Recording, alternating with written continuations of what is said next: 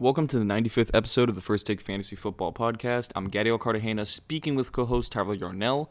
A bit of a delay on this one due to some technical difficulties, but today we talk about the huge trade that happened this past week between the Niners, the Dolphins, and the Eagles, and how we should be reacting to pro days in terms.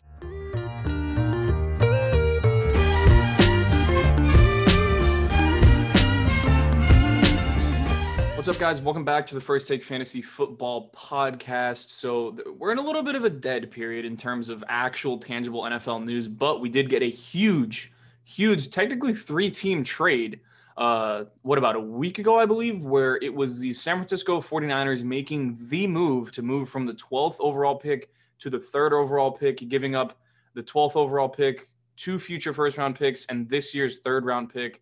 Lots of draft capital to move up 9 spots months before the draft, or over a month before the draft. So it's clear that they were doing this, Tyler, correct me if I'm wrong, to get a quarterback, right? Yeah, if they don't get a quarterback, there's something up. Yeah, right. Like it makes no sense as to why you would give up that much to trade up for a guy like Ja'Marr Chase or Kyle Pitts, who are, we'll talk about them a little bit, but they're understandably fantastic prospects, but they're not someone that you trade up for. They're someone that if they fall to you, fantastic. Like that is the type of player that they are, but they are not the quarterback position. And the quarterback position at the top of this draft class is legitimately stacked. We've seen everybody have their pro day and just absolutely light it up. Trevor Lawrence, Zach Wilson, Justin Fields, Trey Lance, and the guy who has been getting crazy amounts of hype, who is actually the odds-on favorite to be drafted by the San Francisco 49ers right now, is Mac Jones.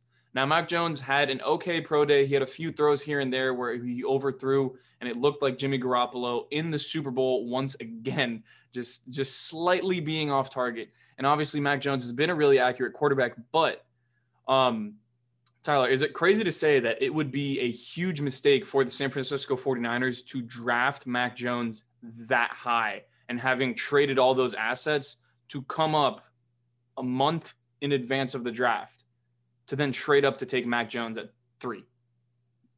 I think it would. I think that Mac Jones is a guy that does have a pretty high floor, but I really question his ceiling overall.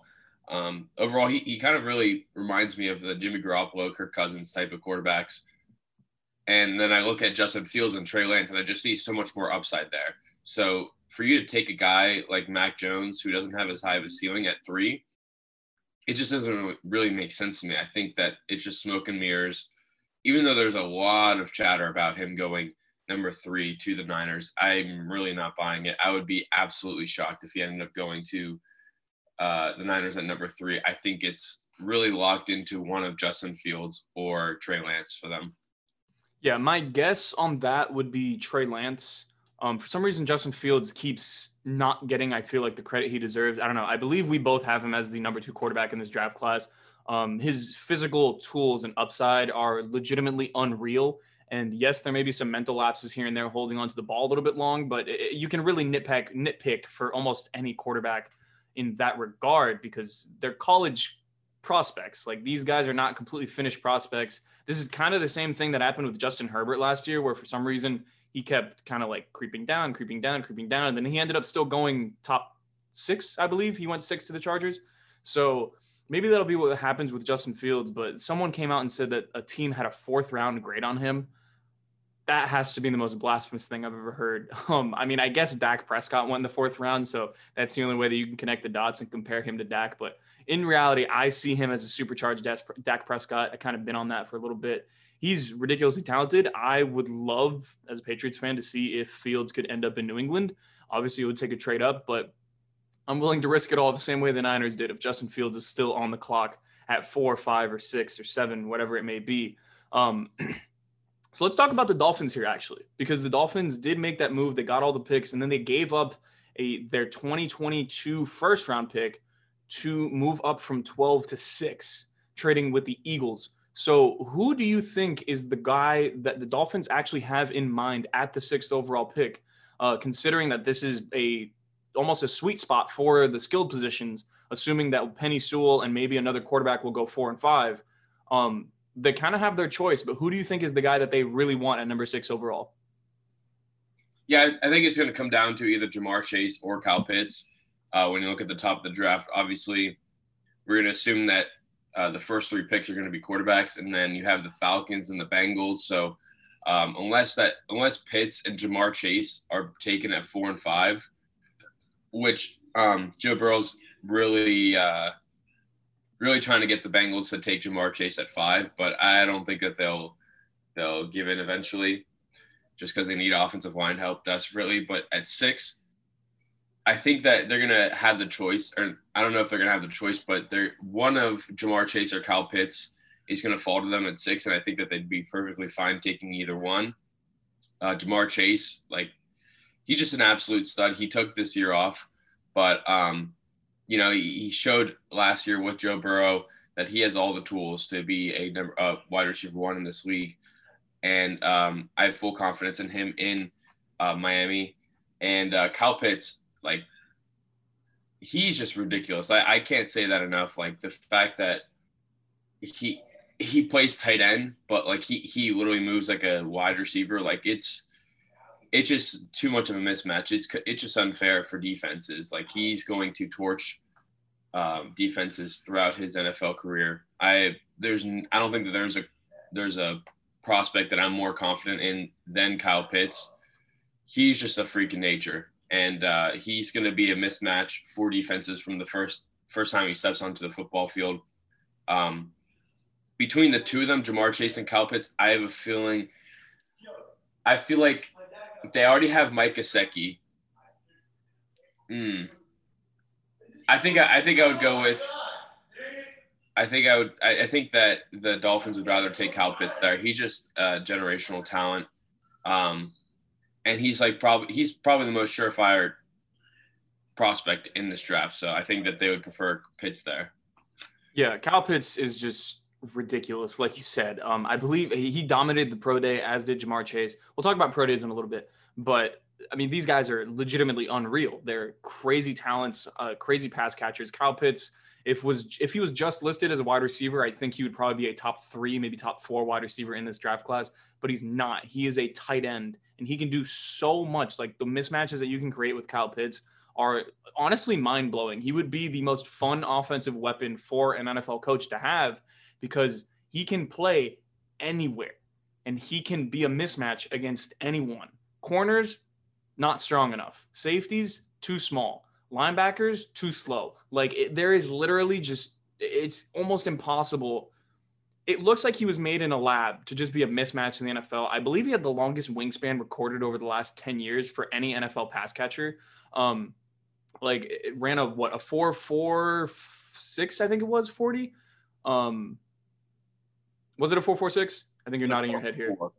4.4? 4.44. 4.44. Oh my gosh, like the Jay-Z song album, whatever it may. Yeah. That's crazy. Yeah, no, Kyle Pitts is ridiculous. I would love to see him. Well, I'm going to love to see him, honestly, wherever he ends up. I don't think the fit matters much for him. He is like the most plug and play. Just, he fits in any scheme, any system. As long as you're not putting your tight end's hand in the ground, Kyle Pitts will be a weapon, and he could be the wide receiver 1 on any given team. Kind of similar to what we've seen from Darren Waller and Travis Kelce over the last few years, maybe a little different from George Kittle, but this guy that just is such a mismatch, and you can use him all over the field. So I think Miami, honestly, I think the one that they want is Kyle Pitts. I think the one that is more quarterback friendly is going to be Kyle Pitts. It's such a huge target radius that Tua can throw to him. He can dominate the middle of the field. They can have Gesicki and Pitts, and Gesicki's also due for a contract. So I think Pitts, like you said, is the best player available at 6, assuming that Penny Sewell goes 5th and a quarterback goes 4th. Kyle Pitts is the best player available, and I think that the Dolphins should draft him. And Ja'Marr Chase, he's great. He's fantastic. He is the wide receiver 1 in this class, I believe. Athletically, he blew away his pro day yesterday. Ran a 4.38 40, 41-inch vertical. I mean, he honestly looks like a ridiculously explosive athlete. It looks like he's been training for that 40-yard dash for a while. Like, his form was perfect. His start was fantastic. He had 0 wasted motion in his 40. He looked really good running that. And he has kind of that speed that I think you're going to need at the next level to be a wide receiver one. I personally thought he was going to run around like a 4.5, maybe a 4.48. 4.38 for Ja'Marr Chase is similar to what happened with Justin Jefferson last year, where he comes in, he runs a sub 4.40, and then everyone is blown away. And that tells you just how his game truly will translate to the next level. Ja'Marr Chase is going to be a wide receiver one. So I don't think that's anything that we need to take into consideration. He checks off every single box. He was great when he was young. He had one of the most dominant seasons ever on one of the best offenses ever. He's a red zone threat. He gets a huge target share. He can play outside. He can play inside. He actually does slightly struggle with press a little bit, with like true physicality, but that's part of his game. He's such a dog and he's such a competitor that he loves the physicality, but he also knows how to use that to his advantage. Like, I love watching Ja'Marr Chase play football. He reminds me of DJ Moore mixed with a little bit of Mike Evans and a little bit of Keenan Allen at the same time. Like it's going to be really, really fun to watch him play. I realistically think his ceiling is similar to what Davante Adams is right now. Just give him time to really understand the nuance of playing wide receiver. Give him the stacks, the press releases, like just toying with the DB. Once he learns how to put all that stuff together, oh Lord, it is going to be fun. But I think the place that he's going to end up is Detroit, which kind of sounds a little bit crazy, and I like that fit. I think Jared Goff can actually do a good job with Ja'Marr Chase. Just throw the ball to him, just target him a ton, and let him get those reps early on. Tyler, I want to transition this a little bit to the pro days, because we've seen these pro days, and it seemed like, correct me if I'm wrong, I think everyone has killed their pro day this year. Like, I don't think anybody's had a bad pro day yet. I mean, from what I've been hearing, yeah, it seems like most of the quarterbacks are getting a lot of the attention for the pro days, just because we're seeing all these crazy throws. Like the one that went viral for Zach Wilson was him running to his left side and then turning his body and then throwing the ball the complete other direction. So, I think that for the most part, these quarterbacks are getting a lot of attention.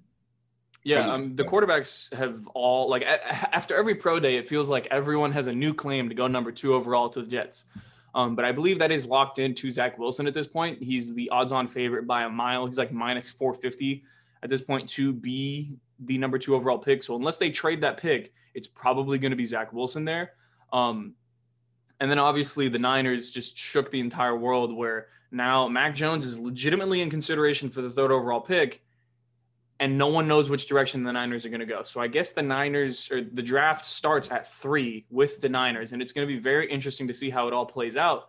But I want to talk about pro days because I feel like there's a lot of overreacting to these pro days. There isn't too much substance to them. Like the same way I think people are really overreacting the same way that they normally overreact to the combine. Just these guys run in a straight line, and that's great. They jump straight up in the air. That's great. But these are not functional NFL movements half the time. So these numbers don't mean all that much. You just have to cross a certain threshold. Like for a skilled position player that isn't a tight end, so running back and wide receiver, ideally you want them running faster than a 4.6. If they run below a 4.6, then odds are it's going to be a little bit tougher for them. For running back, it could be closer to 4.65 because we've had some good running backs that run just above a 4.6. Wide receiver, you really want them running anywhere from 4.6 and below. I did a look into the wide receivers from last year, and I believe like 63% of them that were top 12 wide receivers over the last 5 years all ran between a 4.4 and a 4.6. And some of them were really fast, and maybe like 2 of them or 3 of them were really slow. But what I want to get to with these pro days is don't overreact and just trust the film. Like, trust the film and the analytics, but don't use these pro days to really, like, if you're changing the way that you're ranking these players based off of a pro day, I think you're ranking in the wrong way, because it shouldn't be that sort of like knee-jerk reaction like, oh shit, Ja'Marr Chase ran a 4.38. He's like, he has to be the wide receiver 1 now. Like, he still has a realistic claim, and I personally believe that he's a wide receiver 1, but I don't think it's this overwhelming thing where if someone just runs a little bit faster than you thought they were going to, or a little bit slower, that you should knock them unless they fall below those thresholds. I 100% agree. Like you said, the statistics don't really matter in that sense. Like, they shouldn't change your opinion. These are football players, and when they're doing this pro day, they're not playing football. They're showing how they're their threshold as an athlete. So, yeah, I mean, just trust the film. A lot of these guys haven't been playing for over a year, but you just got to stick to the film. And yeah, I mean, you mentioned Jamar Chase. Like you said, he's the clear wide receiver one, but like we've been saying that since like before that. And there's a lot of people that are, but like just saying like we're not gonna switch our opinion on that because of the 40-yard dash. So, Yeah, it's players get overvalued so much. Like last year, I believe it was Henry Ruggs that ran like a 4.28. Yeah, and his straight line speed, I mean, it shows on film. He's ridiculously fast in a straight line, but his lateral speed and kind of his breaks in and out of routes were not that fast. So you almost never get the chance to see that 4.28 speed. So people thought that he was going to break the 40-yard dash time. Mm-hmm. Like that's how much hype that he was getting going into it. And then he ended up only running a I don't want to say only, but yeah, that's legitimately like almost inhuman. That's a little disrespectful, honestly, but he ran a 4.28 and he still ended up going ahead of Jerry Jeudy and CeeDee Lamb. So, yeah, a little bit mind blowing.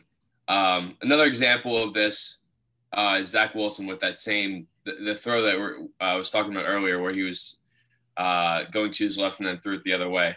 Like we've seen him make throws like that in his college games. Like he does that. Like that's why he's one of the top quarterbacks. That's why like he's going in the top 10. Like he was going in the top 10 even before like the season ended. Like it was already locked in.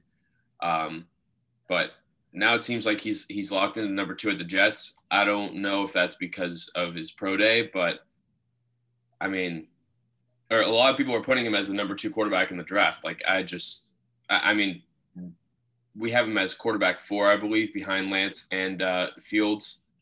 And like the pro day wasn't going to change that for us. Yeah. Just because we knew that that wasn't the question for Zach Wilson. Throwing the football was never the question for him. It's always been about, like, for me, it's been like his competitiveness hasn't been tested. Like he hasn't had, I think he had one game that ended up finishing as a 1-score game in 2020. The rest were either blowouts or just him getting blown out. So, yeah, the pro day can't really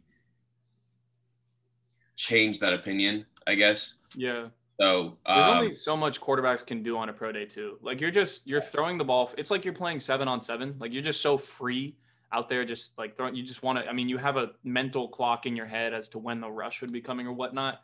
But like they're just throwing the ball. Like there's not too much football outside of that. I think that Ian Rappaport said this.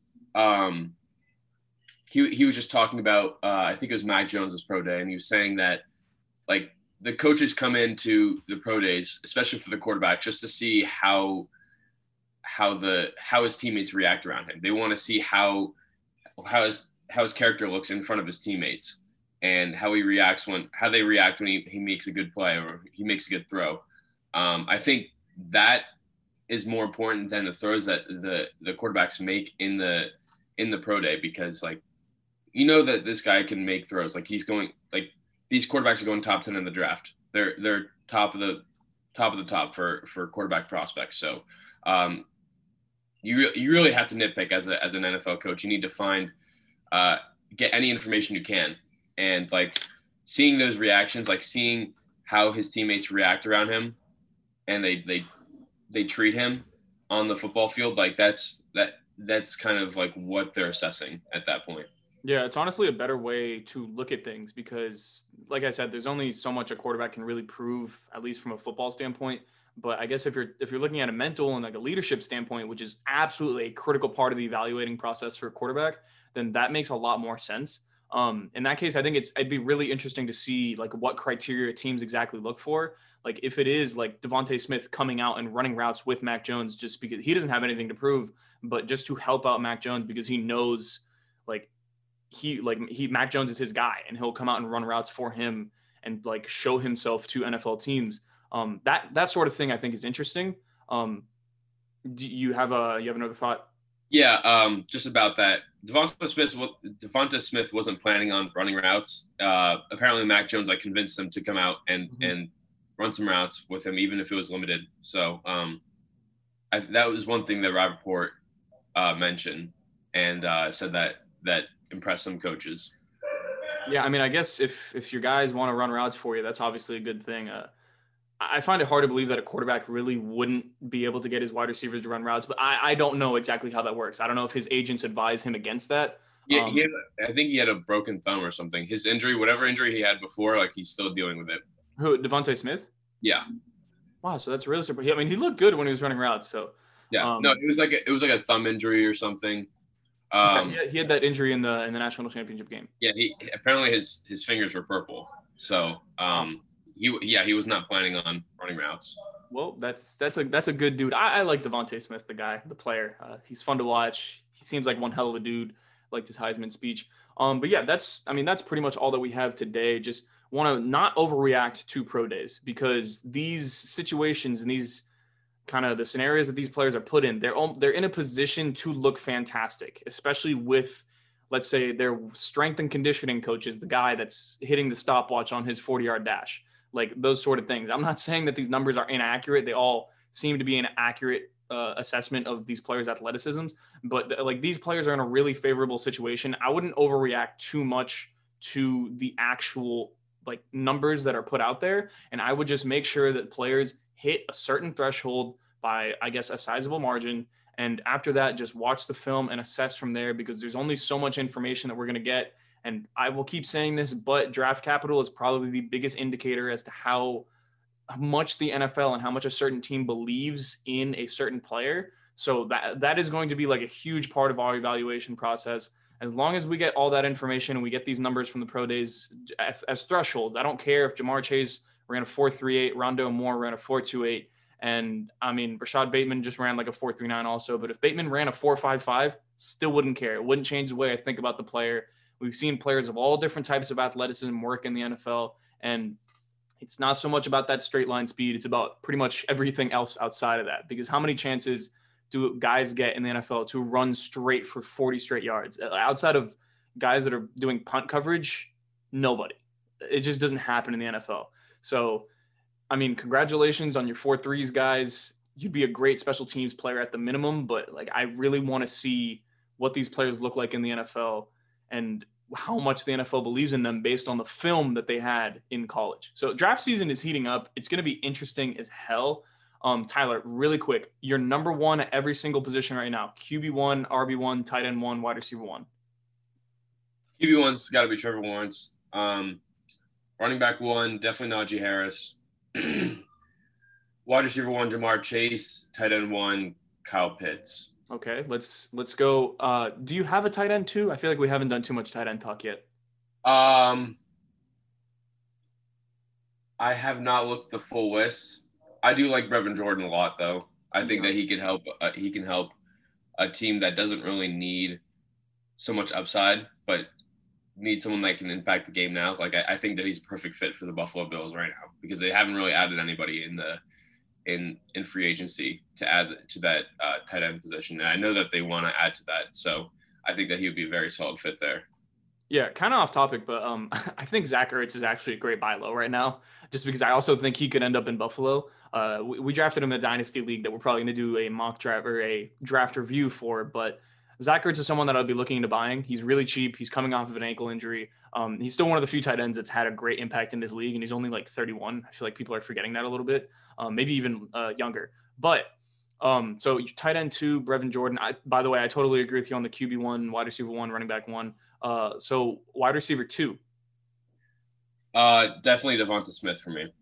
Devontae Smith. I think there's an argument to be made for Rashad Bateman, but I also agree that it is Devontae Smith. Just Rashad Bateman, similar to Ja'Marr Chase, just he meets every single threshold that tells you this player is going to be great in the NFL. Obviously, just because it worked for a ton of other players doesn't mean it's going to work for Rashad Bateman, but the history gives you good context as to how successful Rashad Bateman can be. But we haven't seen many players like Devontae Smith. He's built small, he plays big, and he's an absolute beast. Running back 2 for you. Oof.